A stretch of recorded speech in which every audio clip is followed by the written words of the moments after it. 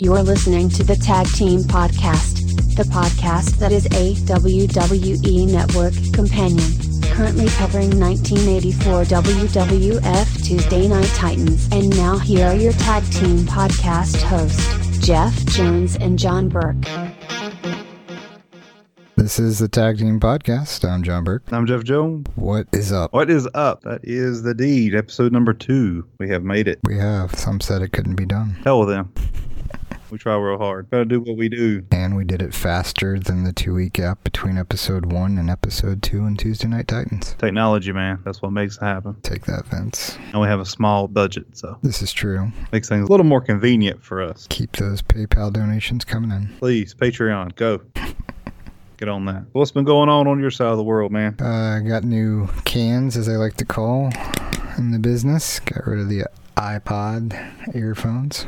Got some new cans. How they doing? So far, so good. Hearing Tuesday Night Titans like it was probably never meant to be heard. Hearing their recording equipment and some stuff and things like that. But I can ignore squealing on occasion. It doesn't last the whole episode. It's like little 5-second intervals here and there throughout the show. I'll hear some high-pitched noise. So you were hearing the subliminal messages that you're not supposed to hear. Yeah, exactly.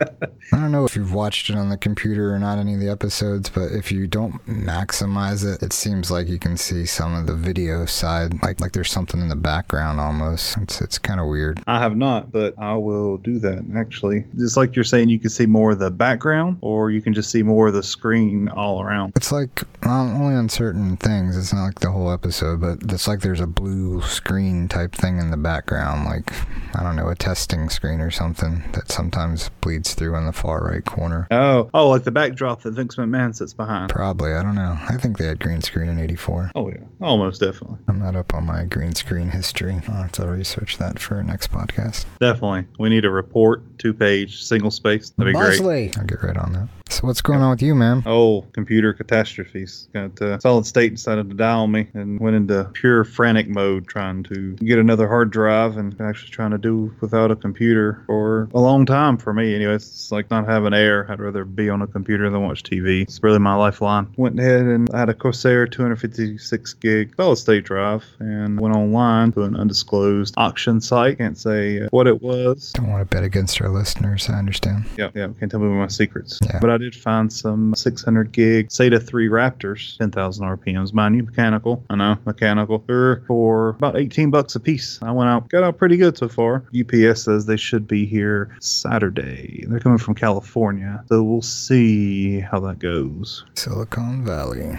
Yeah. By way of Hong Kong. People say it's a downgrade. I just need something that works. And I remember when I did computer work for guys and worked in a shop, 07, 08, we had the Raptors and we would do them a RAID 0 and they would just scream bloody murder. I think I'm going to be happy with my Raptors. They are doing pretty good in the NBA this year. I have to take your word on it.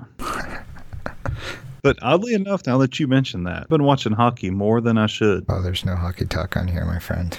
Well, I'll save that for the other podcast then. Yes, the Hockey Night, Friday Night podcast. Definitely. Well, there's only 4 periods and no power play. Sure. Something like that. I don't know. I'm still learning. Just trying to get into it a little bit. Try to do something different. Everybody has their own. Some people watch TV shows and binge watch this, and some people like sports. And you have people like me that just doesn't. So I'm trying to be with the in crowd. Some people do podcasts. Yeah, some people do podcasts and watch sports. Weirdos. Not naming names. Okay, well, with that, let's dive right in. Ready to get into some territory talk there, Jeff? Let's do it. I'm ready. Let's talk May 1984 timeline with territories. Wrestling territories. And for you youngsters out there, wrestling territories is something that may be foreign to you, but at one time in the United States alone, there were 25 or 30 wrestling territories that were headquartered around the country. Last time, when we talked territories, we did St. Louis and Minnesota. This time around, we're going to go a little bit further north. We're going to do Toronto and New York. Both were pretty instrumental in the developing territories for Vince's glamorous empire of professional wrestling. I'm going to go ahead and let Bosley take Toronto, and I'm going to do New York. Bosley? Territory talk. Toronto. Toronto is in a slump, and Vince, not known at the time, was about to buy out the Maple Leaf Wrestling TV show in July away from Jack Tunney, future on TV figurehead president of WWF. He made Tunney the figurehead president to replace Hisashi Shinma, who was the fake head of WWF from 1978 to 1984. Jack Tunney also served as the legitimate president of Titan Sports Canada, the local arm of the WWF's parent company. Following the WWF takeover in 1984, the name Maple Leaf Wrestling continued to be used for the Federation's Canadian TV program, a staple of Hamilton station CHCH-TV for many years, which the WWF took over production of after the Tunneys split from the NWA. The show was hosted by Angelo Musca and Jack Reynolds. TV tapings for the show were held in Brantford and other cities in southern Ontario for the next 2 years, until the WWF ceased the tapings in 1986. Jack Tunney, good times. He was definitely, when I was watching WWF, was the figurehead president. He'd always make the final rulings for matches and stuff. You'd never see Vince on TV putting together Ultimate Warrior and Hulk Hogan. It would always be Jack Tunney having to sit down there in a conference room, boardroom, and have them sign out a contract or demand a match for this wrestler and that wrestler inside of a steel cage or whatever. Moving on. New York. New York basically at the time wasn't just owned by one promotion. It was kind of like a mecca, pretty much like it is for everything going on today in sports and concerts and stuff like that. It's just one big show and lots of wrestling companies took advantage of it. New York could thrive 3 or 4 promotions, but the WWF was the only one to try to make a permanent stay there. The joint promotion of Georgia Championship Wrestling, which was owned by Jack and Jerry Briscoe last month, as they go on to sell their interest in the Georgia Championship Wrestling to Vince McMahon, along with Ole Anderson from Mid-Atlantic Championship Wrestling. The show would be held in the Meadowlands in New Jersey. In May, the only TV available is a Spanish station at that time, and Mid-Atlantic Championship Wrestling promoter Jim Crockett was going to take full advantage of that and try to push their Puerto Rican star Carlos Colon as one of the headliners, and was going to probably run an angle with Flair and Race on top. When the Meadowlands main event was finally set, it was May 29th. Basically, a side note, WCCW had an NWA tribute show for David Von Erich with his passing, and they let Kerry Von Erich beat Ric Flair, so technically Ric Flair wasn't the champion at this time, but you wouldn't know it if you were living in New Jersey and listening to radio ads. They ended up going with Flair and Steamboat as the choice for the match, as most independent wrestling promotions would tell you nowadays. If you want to watch a good wrestling match, watch any Flair or Steamboat match. They're 2 of the best performers, along with the psychology of wrestling, and that's mostly what they would tell you to watch if you wanted to learn how to do a great match. They could have gone with Rhodes at the time, Race, but they knew Steamboat would definitely be the best match for Ric Flair. So when they ignored the Kerry title win, they just basically announced Ric Flair as the champion on all the TV leading up to the Meadowlands shows. So unlike today, you could get away with it back then, letting people know that Ric Flair is a champion, and most likely they probably have no idea what's going on in Texas, so they wouldn't call you out on it or 2 and 2 together or anything like that. Damn the internet. Damn it all. You ready to recap the second episode of Tuesday Night Titans? Yes, do this. Tuesday Night Titans, June 12th, 1984, exactly 2 weeks after the first one aired, as we alluded to in the last episode. In this episode, they totally blew me out of the waters with their formatting. They screwed me, like Bret Hart in Canada. I thought all the matches would be joined in progress, and this whole episode, other than some clips towards the end, they basically started all the matches from the beginning. Thank you, WWF. I was a little surprised myself to see Mr. Wonderful still in his robe after the Paula chants. As you say, I was ready for a quick match and then on to some more, I call it office shenanigans at the desk, but they actually did a full match with Mr. S.D. Jones versus Mr. Wonderful. It was kind of crazy. I wasn't expecting that format at all, but this is television recorded earlier, and apparently they had maybe some feedback from the first episode. I don't know. Maybe they just decided it looks better on TV to start a match from the beginning to the end instead of halfway in progress. But in all fairness, it was a pretty short match between S.D. Jones and Mr. Wonderful. I don't really remember out of all the matches which one. I guess maybe Piper's might have been the longest. I don't know. We'll get to it. First up, we got Paul Orndorff versus everyone's favorite lovable loser, S.D. Jones. And apparently we're in progress and know that Paul Orndorff is not a fan of Paula Abdul. I'm not sure what she did to him, but he does not like to hear a name when he's at the ring getting ready to wrestle. No, he was delaying that the bell had already rang, and he was actually delay of game sports thing there for you. But he was still messing with the crowd instead of actually in there ready to wrestle. And the ref even acknowledged Pollendorf rather, told him he needed to go ahead and let's get the match going. Yeah, they should have just started counting. Just count him out. But he was in the ring. I know, just count them out. Just like disqualification, rope break type thing. Typical 5 count would be nice. Mass confusion everywhere. At the 4-minute and 4-second mark, some old man had half a blow-up doll with Paula written across the chest. I noticed that immediately and thought, this is the 80s. This is it. But either he or the lovely event staff at wherever they wrestled at censored it for him, so did not see any anatomic parts. No, the sign and just the fact that it was a blow-up doll in 84, that kind of blew me away. No pun intended, blow-up doll. None at all. That blew me away when seeing that. Like, what is going on here? Maybe that was one of those people that's supposed to do crazy stuff. Yeah, and one of the matches that Mean Gene was commentating on, he called a sign graffiti. I like that. Old school. Vandal.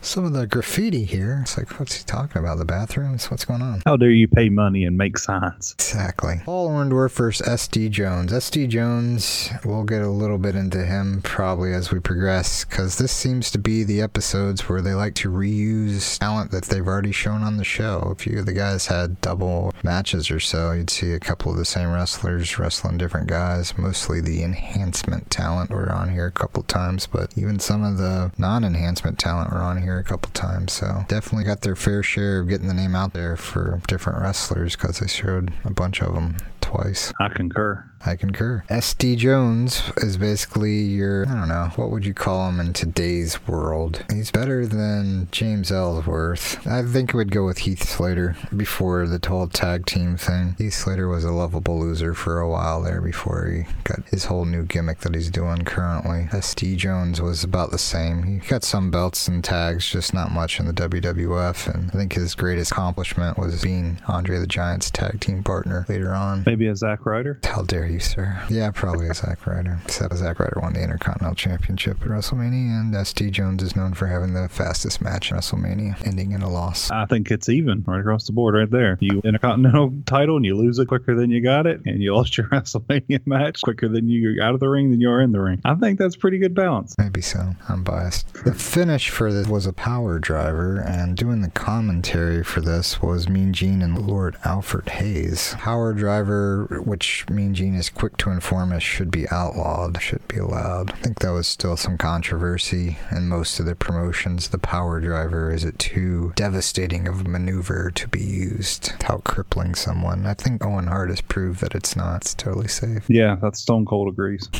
think it's fine. But that is one thing that I did like about the match anyway. The finish was simple, and no one really kicked out of those moves, even though it's a basic move nowadays that you used to see, or like the DDT. You see people 1, 2, oh, he kicked out this. No, you know. All right, his feet's in the air. It's pretty much the ball game. Let's get ready to stand up, get your popcorn, move on to the next show. Those days anyway. I miss the days where it's just simple. You knew once they set up for the power driver, hands on the knees pushing, they're fine. You know it's over. You know they're going to win. No false finishes back then. Now, I did dig up some SD Jones facts. You may have some of these, so lay it on me. He wrestled within the NWA under Crockett Promotions. He was a 3-time tag team champion. 3-time.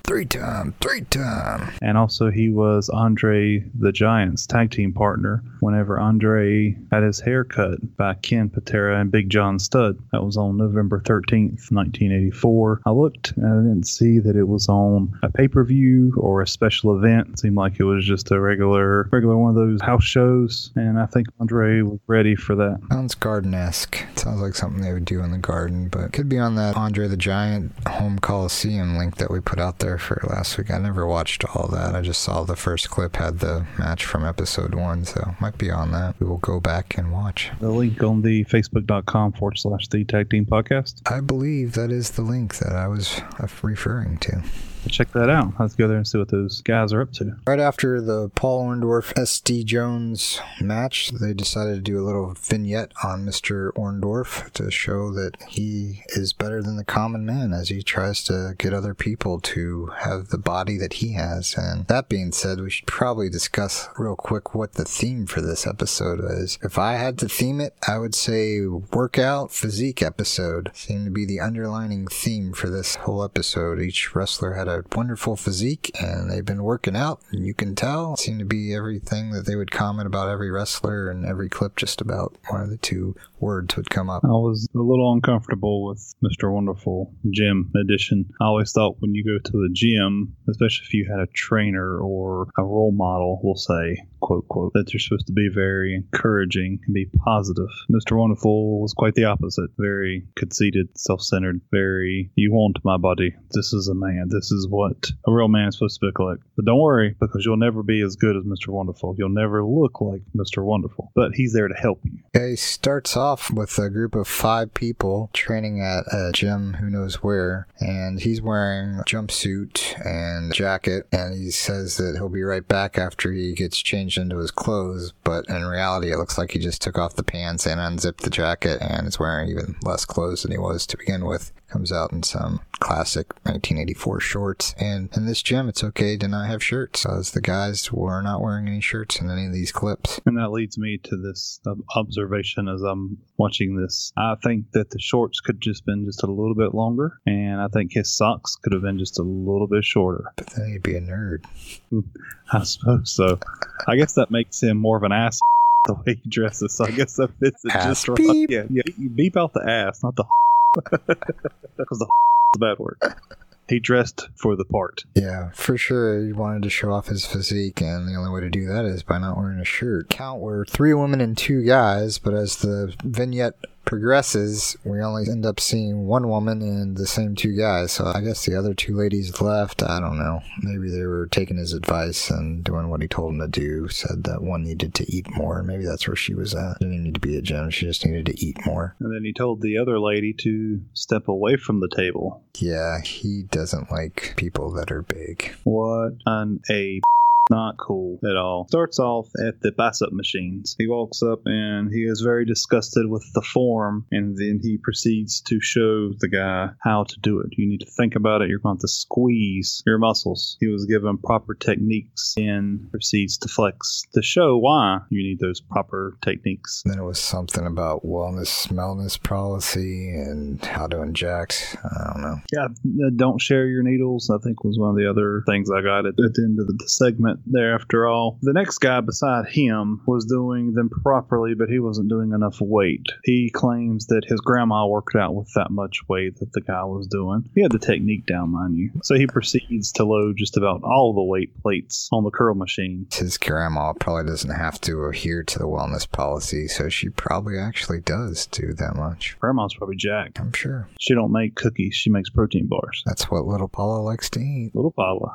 Yeah, So now we move on to my favorite lady. She is at the pec machine trying to figure out how to put the belt on. And he asked her, has she ever been on a plane? Does she know how a seatbelt works? This is 84. A lot of people still haven't been on a plane. They're not all like David Schultz and flew on the Concorde or put in to go on the space shuttle. And they didn't wear seatbelts. Nope, didn't have to wear seatbelts in 84. Just adults did. Kids were fine flying around the back seats. Good old days. You had mom and dad's arm. You can go anywhere. Exactly. Safe. He Back made the when- comment that most fat women don't have all their teeth as he's helping this poor lady with pectoral section. He says, well, at least she does, as referring to her having all of her teeth. And he also comments saying, hey, you need to stay away from that table. You need to listen to your husband. Don't argue. I sort of had a little family flashback, and I can relate with that completely.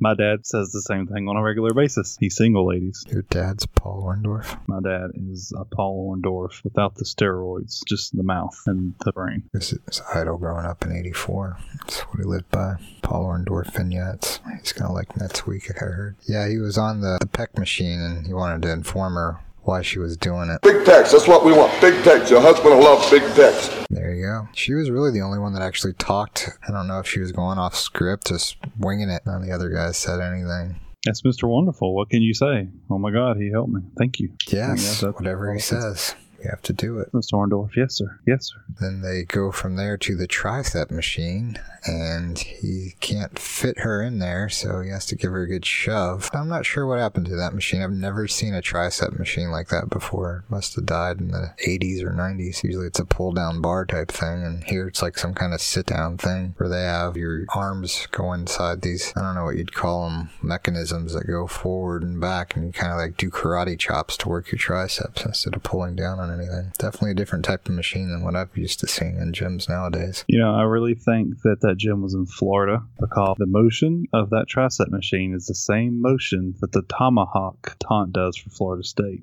you see. So I think there's something related there.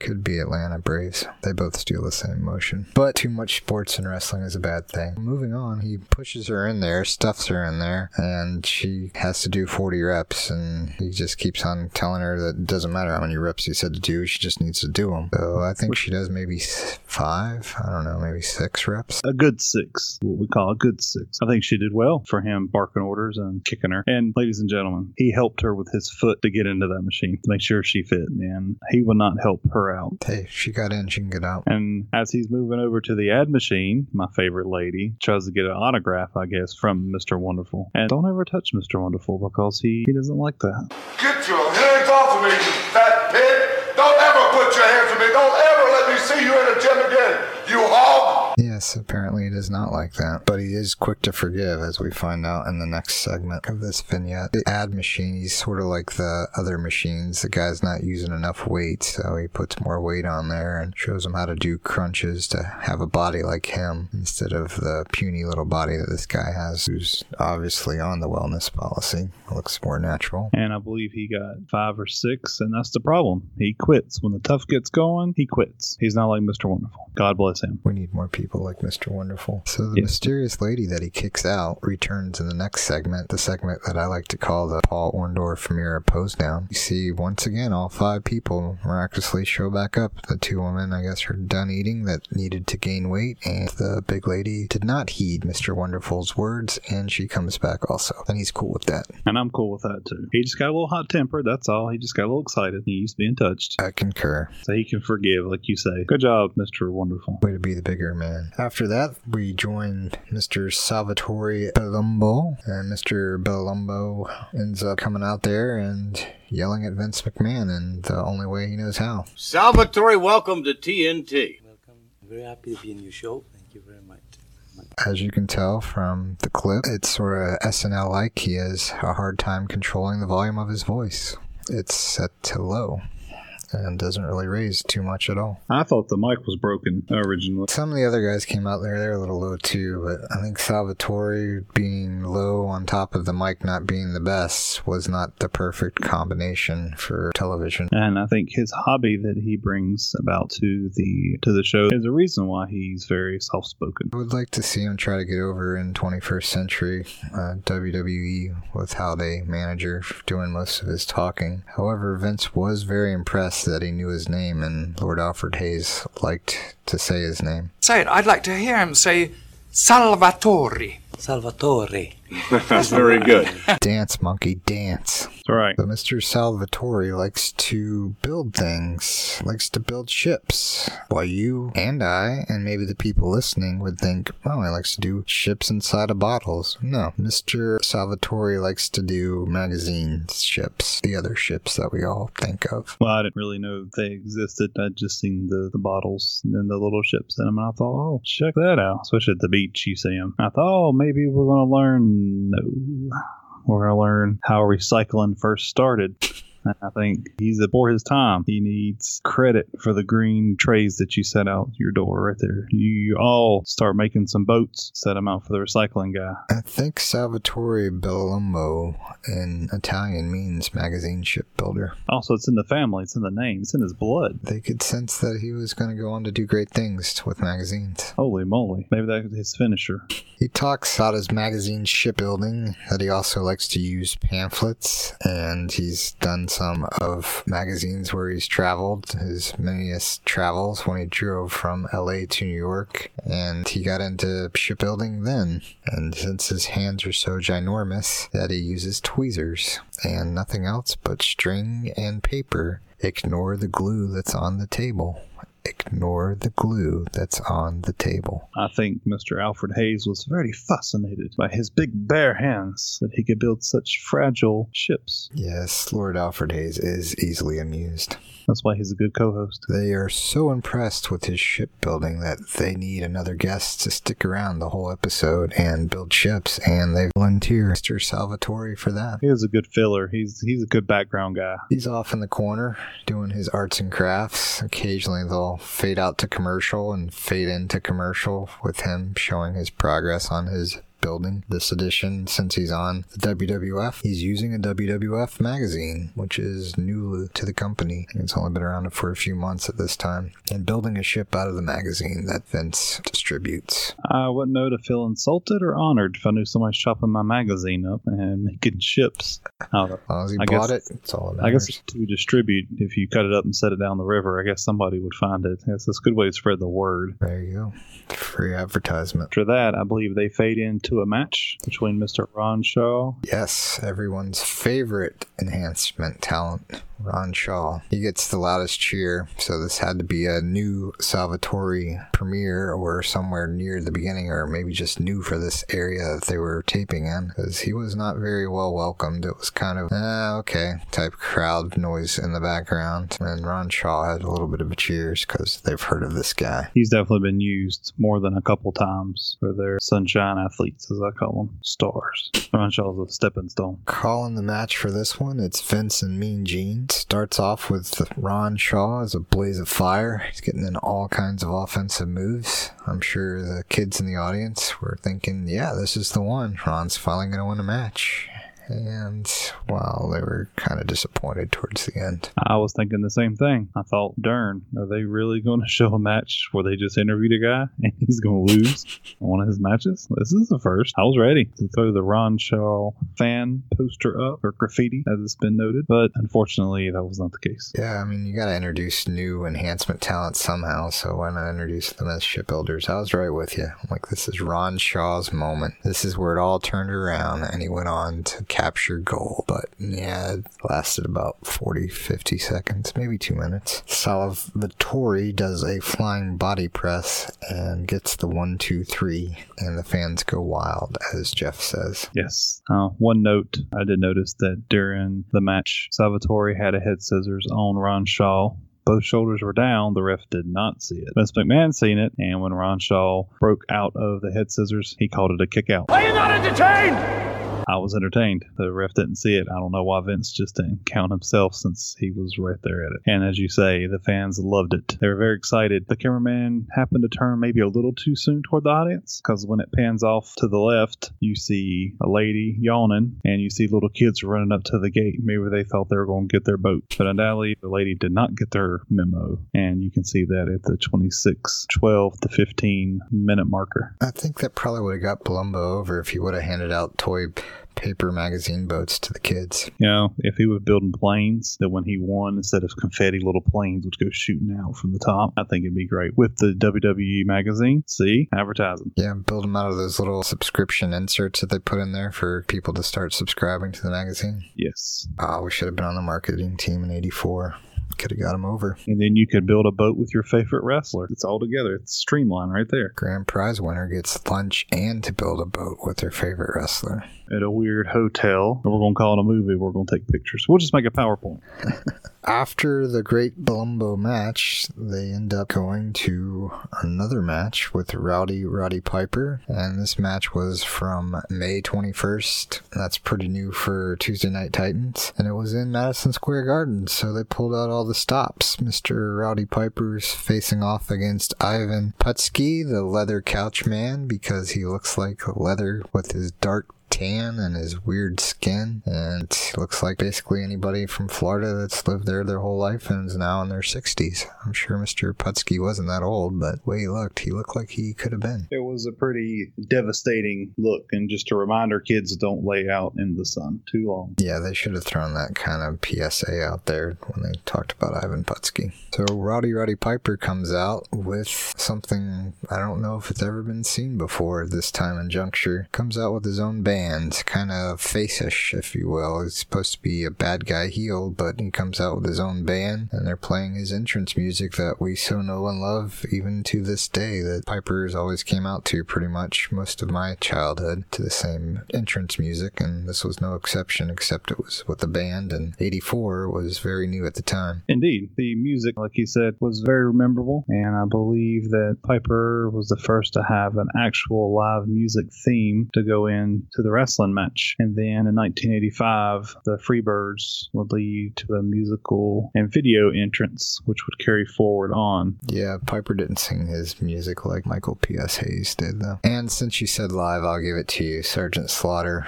came out, I think, earlier with his own entrance music, but I think it was something generic, like the Star Spangled Banner, and they played it on tape, so it wasn't nothing major. It might even been the Marine Corps theme that they play. Definitely live, I think Piper probably was a trendsetter with his own band, WrestleManiaing it up before there was a WrestleMania. He was setting the stage, as they say. That definitely gave Vince some ideas, that's for sure. So on this match, it was Gorilla Monsoon and Mean Gene calling the action for us. We end up getting a very impatient Ivan Putski waiting for Piper to finally get in the ring and to take off his attire. And he just wants to get things started. Which is kind of odd coming from a babyface standpoint. They're usually kind of set back and let the heel do their thing, just as in our first match we discussed about S.T. Jones and Paul Orndorff. Usually they just kind of sit back and let them do their thing. Not this time, as you said. Putski was ready to rock and roll, and Piper was ready to entertain the fans. And that's how the match pretty much started. Yeah, the psychology for this one kind of got off in a reverse fashion. But as usual, Piper did not let us down. He comes through, and pretty much Ivan gets the best of him. One point they're exchanging blows left and right, and I caught this. I don't know what happened to Jeff, but we'll give it to him. You can't always catch everything. I didn't catch the miscount by Vince. I just took his word for it. But Ivan Putski ended up exchanging blows with Piper, and then Piper goes for an eye rake and then does the classic Ric Flair flop.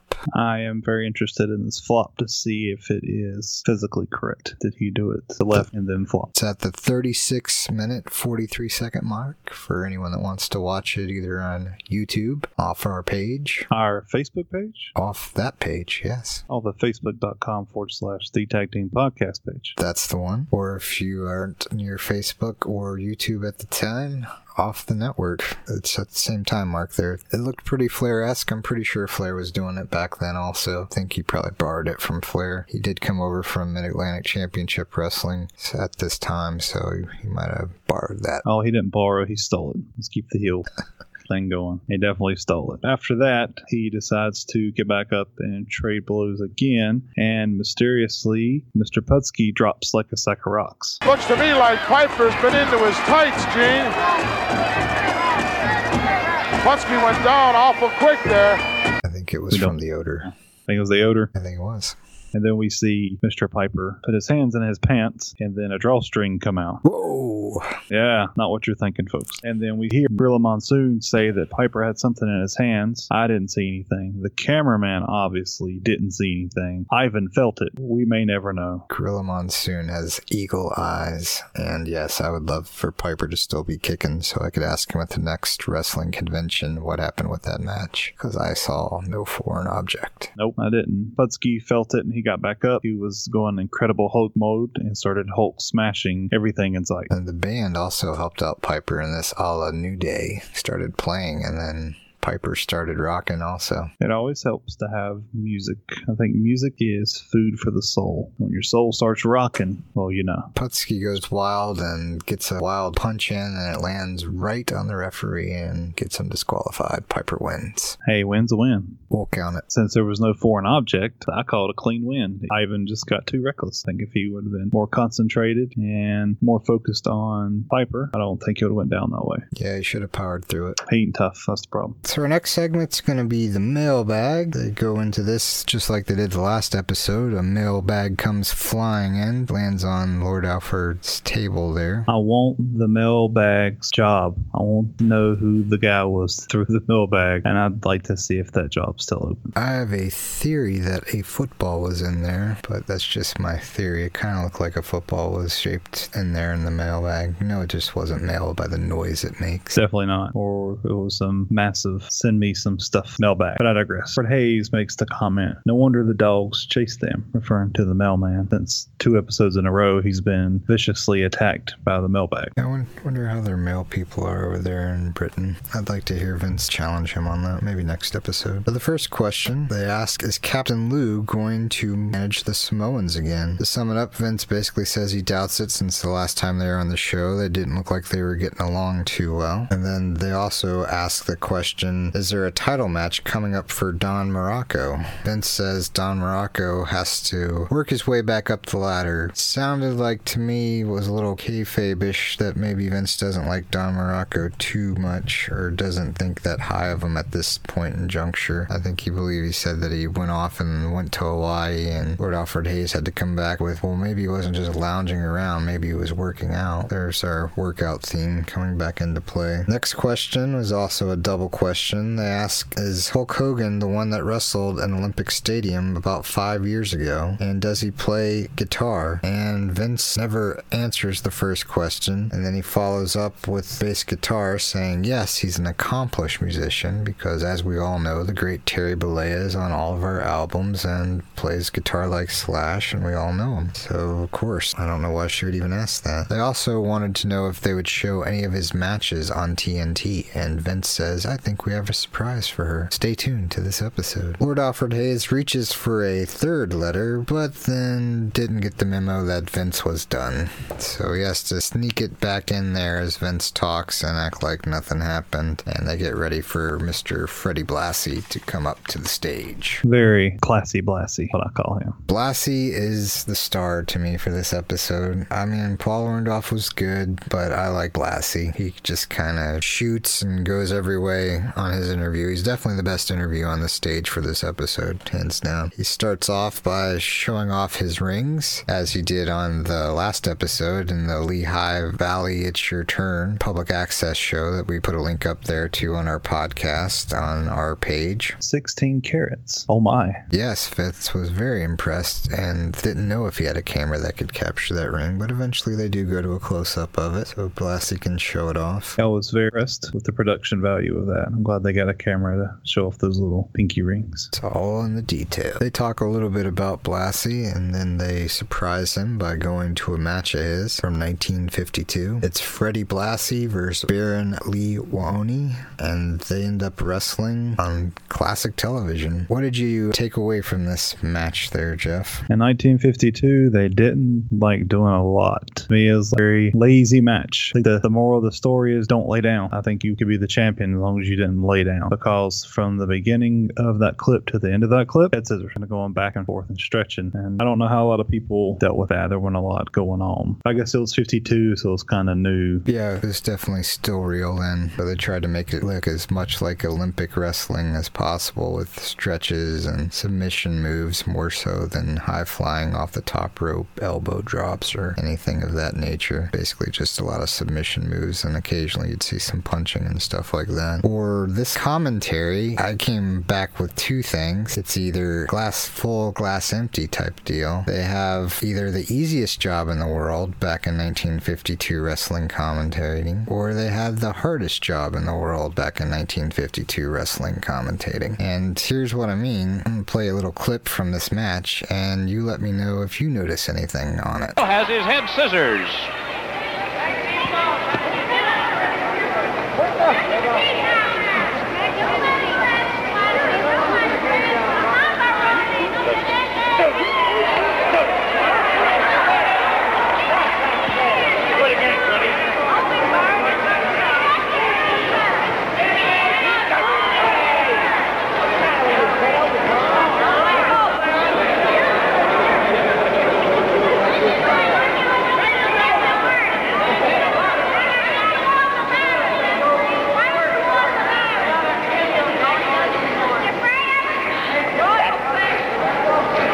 Blassie's head scissors. Good luck getting away with that on Raw. So either that was one hell of a head scissors hold, or he accidentally unplugged the cord from the microphone at the commentator's desk. The only thing I really noticed was the one person in the background really, really loud over everybody else. Couldn't distinguish exactly what she was saying. Oh, wouldn't you like to be her neighbor?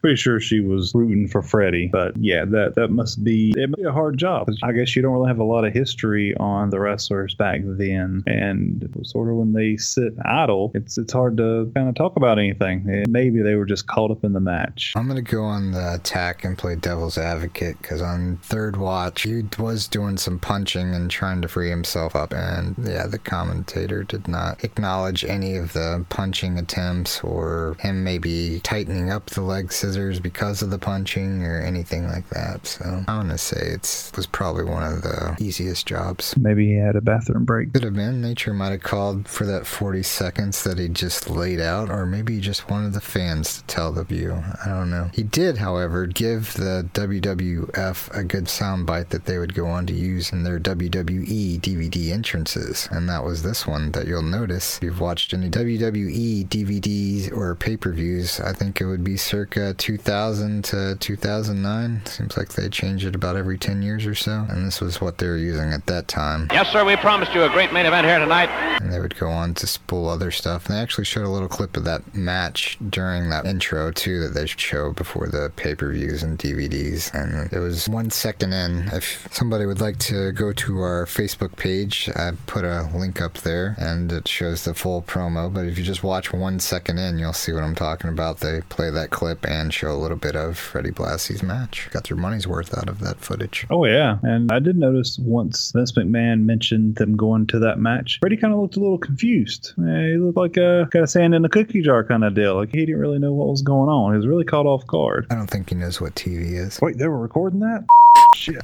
That was the worst commentary I've ever heard. No way that was recorded. Sure, that's me. I don't look like me. Kind of looked like a young Kurt Douglas a little bit there, but the footage was kind of fuzzy, so it's hard to tell what anyone looked like. I couldn't tell you what his opponent looked like if you put him in a lineup with other people. Oh, they'll blur in the end. Yeah, it was very blurry, even for black and white TV. I mean, I've seen some stuff on Get Your Honeymooners, your I Love Lucy, Leave It to Beaver. That was clear, but yeah, wrestling production apparently back then did not have that kind of budget. I believe once they come back, they start referring to the belt that he has. Do you have any information on the belt that he carried? Pacific World Heavyweight Champion. I'm not sure how many people held it before Mr. Blassie, but he was quick to inform us that when he decided to leave and head east, they retired it and it went with him. Well, that stuck out with me because during my last podcast, No, it's yours, so it totally wasn't mine. Yeah, well, whatever.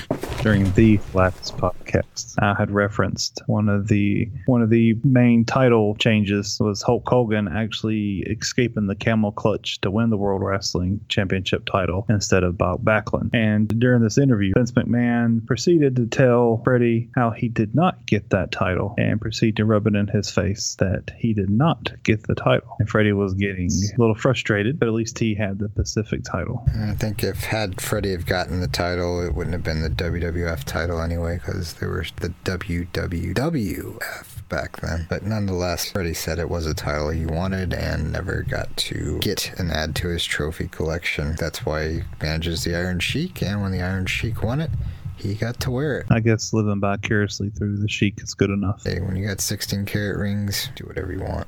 Kind of like the $1 Million Man's $1 Million belt. Correct. When you have $1 million, you just make your own belt. Get your houseboy Vincent to shine it up for you. Yes, go spend $1 million on a belt. That is very productive. Freddie Blassie says that they shouldn't have lost that match after they come back from that clip, that Bob Backlund was supposed to be the one, as Jeff told us last week on his podcast, that Bob Backlund should have been the one to face the Iron Sheik, and Hulk Hogan was not signed to that match, so they were not prepared for him. They were training for Bob Backlund. He's just not tough enough. I think that's what it is. He wasn't ready for the 24-inch pythons. Fred Blassie also gave me a history lesson in his interview, and that was the famous saying that everyone knows, and they were talking about signing the contract. If they sign the contract tomorrow with Hulk Hogan, gladly put his signature on it. But I tell you, we're ready for him anytime he puts his John Henry on that contract. So you got to put your John Henrys on contracts, people. I'm not really sure how you do that. I don't think Hancock come out until the late 90s. People didn't recognize him on the Declaration of Independence till the 90s. They were still recognizing the guy that laid down the train tracks with his hammer. Big John Studd? Big John Studd. Big John Henry. I think they were brothers from another mother. And you know what? There was something else Freddie was not ready for.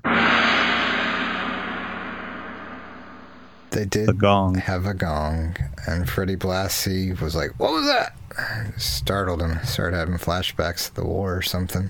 "I believe you've been gonged," is what Vince tells him, and he says, "What is this, the Major Bose show?" And since we all know what Major Bose is, that I'm going to have to explain that. Just kidding. Major Bose, I had no clue what the heck he was referring to. So I asked Bosley to get on it and find out what the heck Major Bose is, and Bosley's like, okay. Major Bose, Edward Bose, who generally called himself Major Edward Bose, was an American radio personality of the 1930s and 1940s whose Major Bose Amateur Hour was the best-known amateur talent show in radio during its 18-year run, 1935 to 52, on NBC Radio and CBS Radio. His show consistently ranked among radio's top 10 programs throughout its entire run. Bose's familiar catchphrase, "Around and around she goes and where she stops nobody knows," spoken in the familiar avuncular tones for which he was so renowned, whenever it was time to spin its wheel of fortune, the device by which some contestants were called to perform. In the early days of the show, whenever a performer was simply too terrible to continue, Bose would stop the act by striking a gong, a device that would be revived in the 1970s by Chuck Barris's infamous The Gong Show.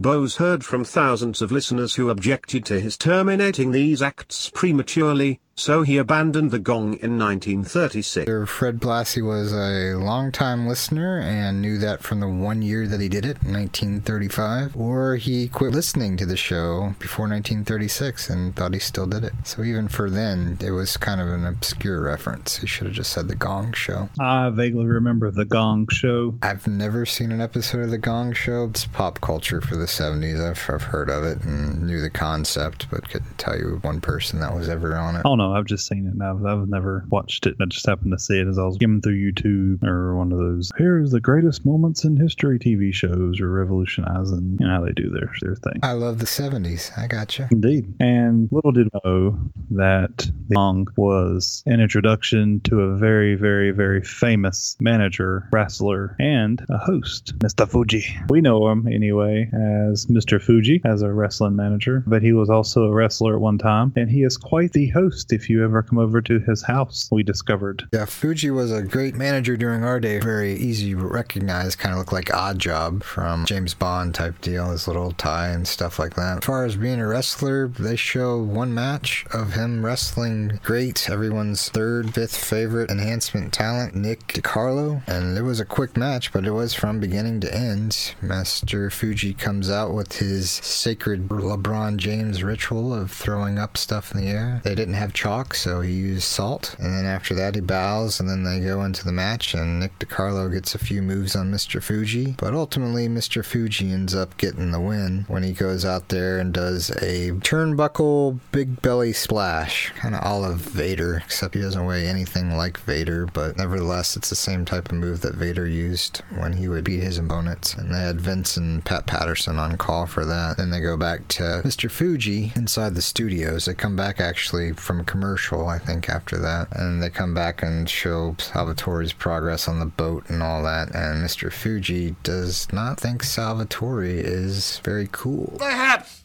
you have no girlfriend. Perhaps you no got on date. I feel so sorry for you. I was very sorry that Salvatore does nothing but build ships and thinks he has no social life. I would disagree with that. I think, and if you look on the Tinder app, or if you were to go to any of the dating websites, shipbuilding is possibly one of the first traits women look for when looking for a guy. Somebody that's soft-handed, soft-spoken, and has a lot of time on their hands. I think they probably look for real shipbuilders. That's probably how Salvatore gets so many dates, though. He puts magazine in like 6 font and shipbuilding in like 12 font, so they just see something small, shipbuilder. Perfect guy.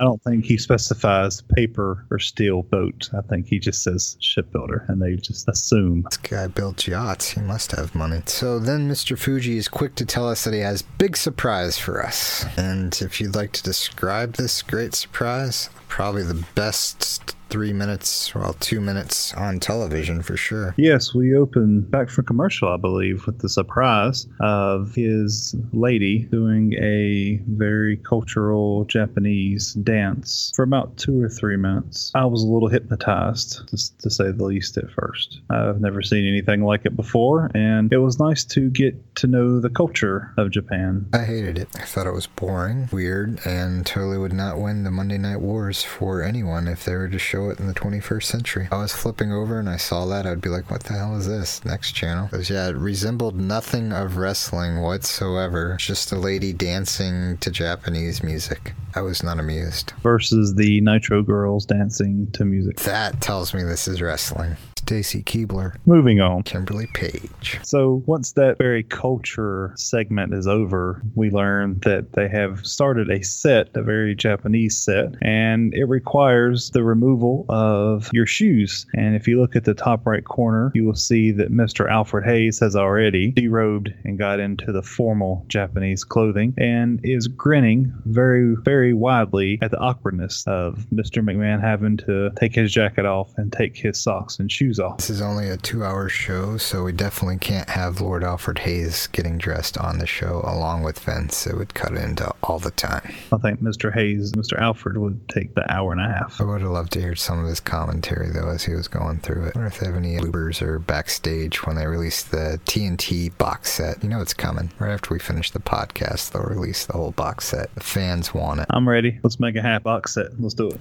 Then they'll finally see all these great TNT moments that they're missing and can share it with all their friends and family wherever they go. No Wi-Fi connection needed. Nope, don't need it. But for me, that was one of the entertaining, probably the most entertaining, was seeing Vince's face whenever she said, you must take your socks off. And then they have this weird sock for your big toe, and then it splits the rest of your feet over. So it actually splits out your big toe. Think Ninja Turtles. Very Ninja Turtle-ish. And then Mr. Fuji proceeds to tell how the women please him, unlike us Americans where we strive to the women. Family show. Which I was fine with. So you're learning. It's a culture learning. Yeah, how the women serve the men, and it's an honor for them to serve the men. They don't need to be thanked or anything like that. It's their honor to do whatever the man needs. He needs them to take off another man's socks and put on their Japanese socks, and they do it. Elbow or shoulder hurting a little bit, he needs a massage. She does it. Can't pour his own drinks. She does it.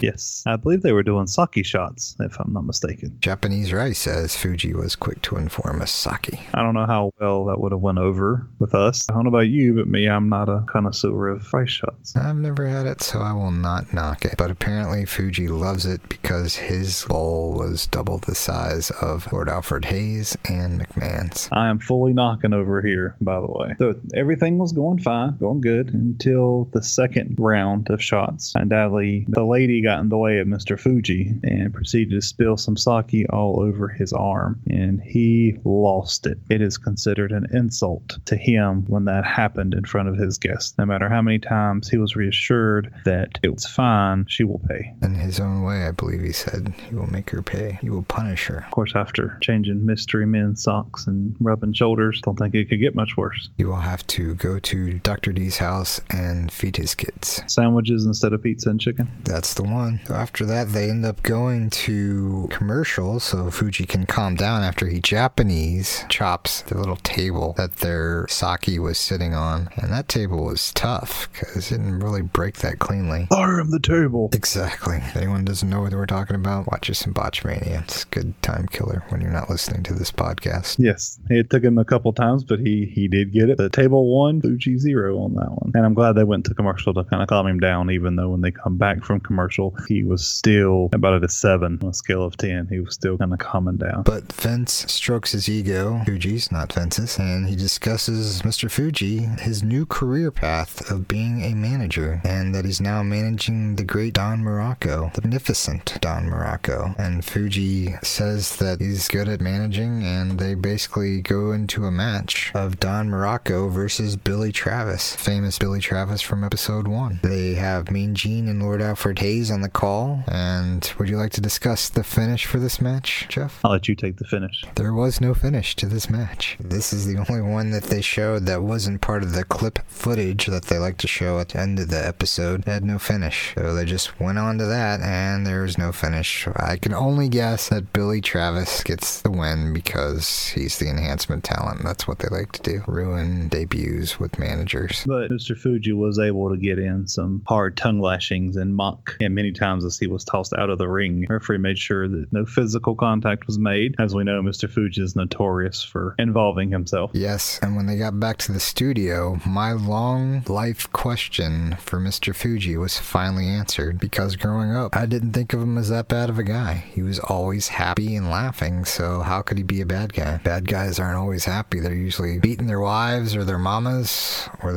wives, usually just berating people, but Mr. Fuji looked like he was always happy, good mood. And then finally Lord Alfred Hayes explains to me why that is, and Mr. Fuji goes into further depth. It's always difficult to understand the inscrutable East. But Mr. Fuji, he doesn't seem to be inscrutable. He smiles, he laughs, he enjoys other people's suffering. Very, very, very true. Because I like Americans suffer. When they suffer, I just giggle.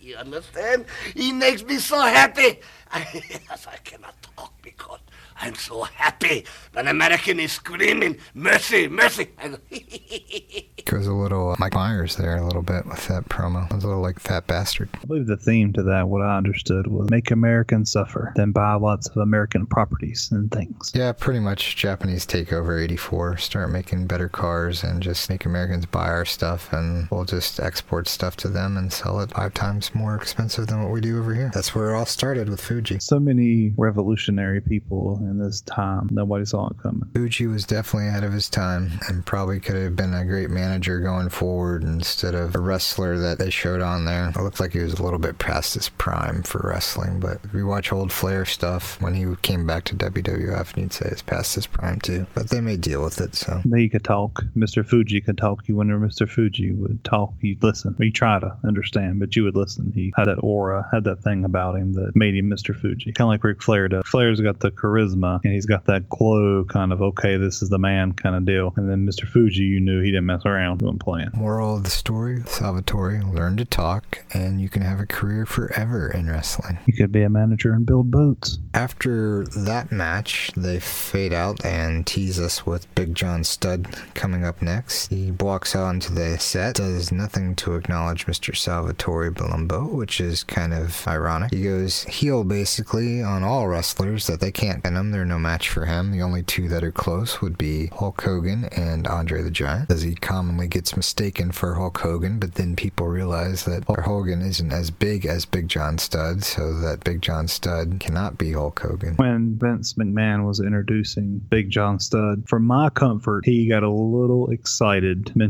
describing Big John Studd. Big, meaty, no fat on his body. Keeping with the theme. It was almost like he was sizing him up as a chicken or a turkey. Keeping with the theme. Yes, he kept the theme spot on. So they bring him out there. He does his little spiel, and then they go to a match. And who do you think Big John Studd's gonna wrestle? Who could it be? Could it be S.T. Jones? Ron Shaw? I'm going Ron Shaw. Billy Travis? It is none other than Salvatore Palumbo. Boatman? It is Boatman. Unbelievable. This is the first match that wasn't a half match. They show from beginning to end that has 2, air quotes, named wrestlers in them. But this was somebody's probably mid-card match. I would say main event even for a house show, this would be a pretty weird house show main event. So we'll say it's probably the mid-card match for one of these house shows. They have Mean Gene and Lord Alfred Hayes on commentary. Mean Gene's quick to inform us that he doesn't believe they announced Big John Studd's weight correctly, as he looks a lot bigger than what they said, but there's not an ounce of fat on him. This is the underlining theme for Big John Studd. He comments on it, Vince comments on it, Big John Studd comments on it. So that's what we're supposed to take away from Big John Studd, that there isn't an ounce of fat on him, even though there most certainly is. His pants are kind of pulled up to hide some of that gut. It was actually a short match for the two wrestlers that actually ended up being on the same show. I was looking for a little bit of awkwardness, but I don't guess Big John Studd didn't really matter to him, since he finds it difficult for anybody to try to pin him. Give Salvatore his due. He did get some offense in the beginning. He did. I'm just glad he was smart enough to duck the elbows, or I think the match would have ended much sooner. Oh yeah, because as we saw with the finish of the match, that elbow is deadly and really was just the icing. Big John Studd totally could have won it on the shove that he gave him out of the corner and pinned him there, but he decided to do the corner shove and a big elbow drop for the pin. But in all fairness, Palumbo did go pretty far across the ring from one side of the ring to the other. It was your classic big show, big anybody, small guy type of move that you'd see nowadays, where they do the shove and the guy goes flying across. Except Salvatore isn't really as small as a Rey Mysterio or some of your other lightweight guys. I think Big John went through Rey Mysterio to the second or third row. Yeah, he just would have went clear over the top row. Would have been a fun Royal Rumble if those two were in it together. Oh yeah. We go back to Big John Studd on the TNT set. He goes all heel and basically starts a feud in motion with Andre the Giant. But I did some research and I saw that Andre the Giant and John Studd have been feuding basically since 1982, off and on. So I guess this was a rekindling of the feud that they had. Originally, it was the same thing, similar to what they had. I believe Blassie was the manager originally of Big John Studd, and they did a challenge there that no one could slam him, and that ended up being the same thing they showed in WrestleMania with Andre and Bobby Heenan this time as the manager. So shout out to closed circuit television, and in 1982 they could just redo the same angle and no one really said anything. I did notice toward the end, as they were wrapping up Big John's promo, as Big John's walking around threatening everybody as the Big Giant, he did go over and he started tapping on Mr. Palumbo's boats, and Palumbo stood up. Tap on a man's boat. Yeah, he said, "Hey, don't mess with my boats." So I think John got the message, because he went back and McMahon got in there and John kind of backed off a little bit.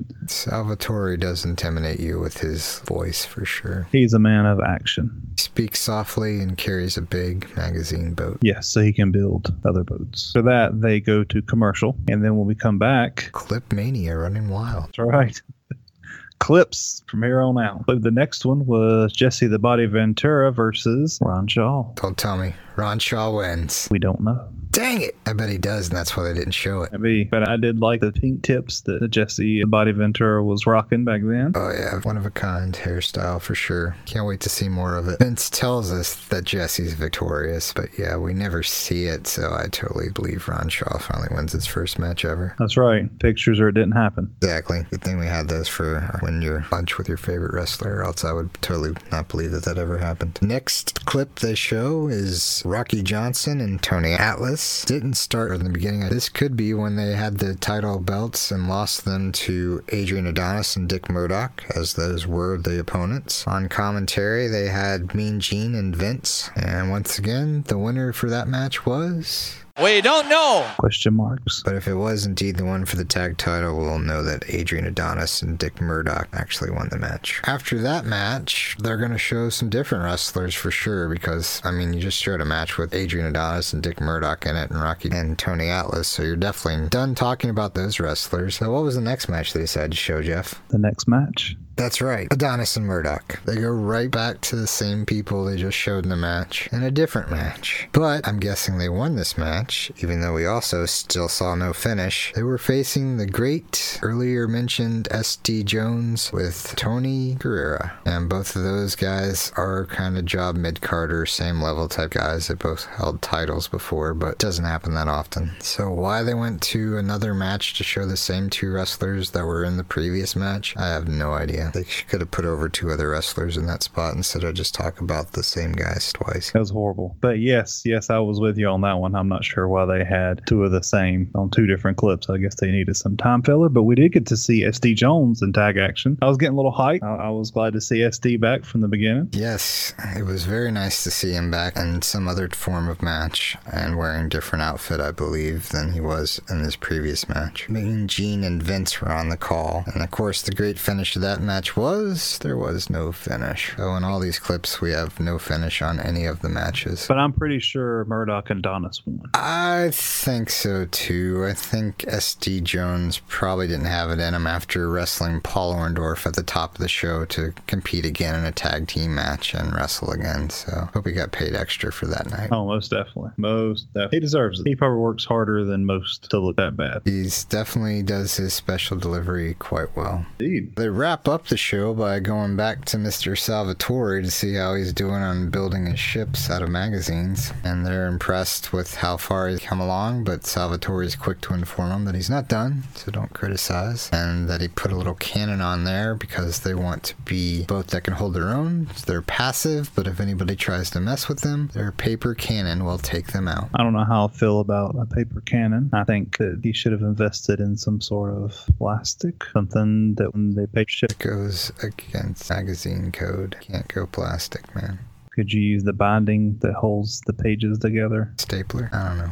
I would just want to be there when they finally light the paper cannon to attack the other boats. That would be glorious. I don't know how I feel about that statement. I was kind of picturing that in my head, and then it's, well, if we light the cannon, we're going down. If we don't light the cannon, we're going down. It's a lose-lose. Backward engineering. So comparing episode 1 to episode 2, I would say definitely the format of the matches changed. We had mostly entrances, at least now, and announcing of guys coming into the ring. They seem to shorten up a couple of the matches towards the end there with the clips. I think last time, even with the clips, some of them actually had finishes, but I could be mistaken on that. Other than that, it seems like they kept most of the format the same. They still had some vignettes, stuff like that. They did more interviews on stage this time around than they did the last time. They only had Captain Lou on there last time and the Samoans, but the Samoans really didn't talk much. It was mostly their cooking show that they got their overness with. So we've got the cooking show, and then we have the boat building to kind of time fill the slots through. I can't wait for next week's episode to see what kind of great time fillers we have. Preview for next week of what they're saying is ahead is Jimmy Snuka, the great Lou Thez, which should be very interesting because not too much out there on Lou Thez in an interview type deal. Usually it's just maybe a clip of his matches back in the day in a wrestling documentary or something, and that's usually about it. So it'll be good to see Lou Thez back in the day when he was still relevant, kind of for wrestlers of 84. It was their version of Hulk Hogan, the guys that are out there now they looked up to and stuff like that. Another visit with Mr. Wonderful, Paul Orndorff. Apparently when he's not in the gym, he likes to go out and have people tape his day-to-day life. And the Polish Power, the Leatherman himself, Ivan Putski, gives us a lesson in Polish culture. So I look forward to comparing Polish culture versus Japanese culture. And not to spoil anything, but there could be some cooking. Whoa! Kayfabe. So we go cooking, boat building, cooking. You know what that means for episode 4, don't you? What? We're gonna be building boats out of cook food. Can't wait. It'll be awesome. That sounds so exciting. Maybe they'll have all the wrestlers in there cooking and building, and then somebody will bump Big John Studd and he'll just go eat doo-doo on everybody. Iron Chef WWF. Yeah, we need that. Get on it. What do you want? You keep touching my leg. But that is the episode of the Tag Team Podcast, the number 2 episode of the Tag Team Podcast, talking about June 12th, 1984. Go out there, rank us, do all that good stuff so that we can get some views, some hits, some popularity on iTunes. Tell your friends, tell your friends' friends, tell your family friends, tell your friends of your family that we're out there and that they need to be listening to the WWF TNT episode companion for the Vault section of the WWE Network, the Tag Team Podcast. Go now. Go tell people. Follow us on social media. On Facebook, facebook.com/the Tag Team Podcast. On Twitter, @TagTeam. On Google+, Tag Team Podcast. Or email us at thetagteampodcast@gmail.com. or on the tagline leave us a voicemail. 6016544 tag, that's 60165444824. Thank you for listening to the Tag Team Podcast. Join Jeff and John next week as they continue to break down WWF Tuesday Night Titans. Ron Shaw using his rather sizable long legs to his advantage moments ago. Boy, those are a couple of real good-sized upper thighs.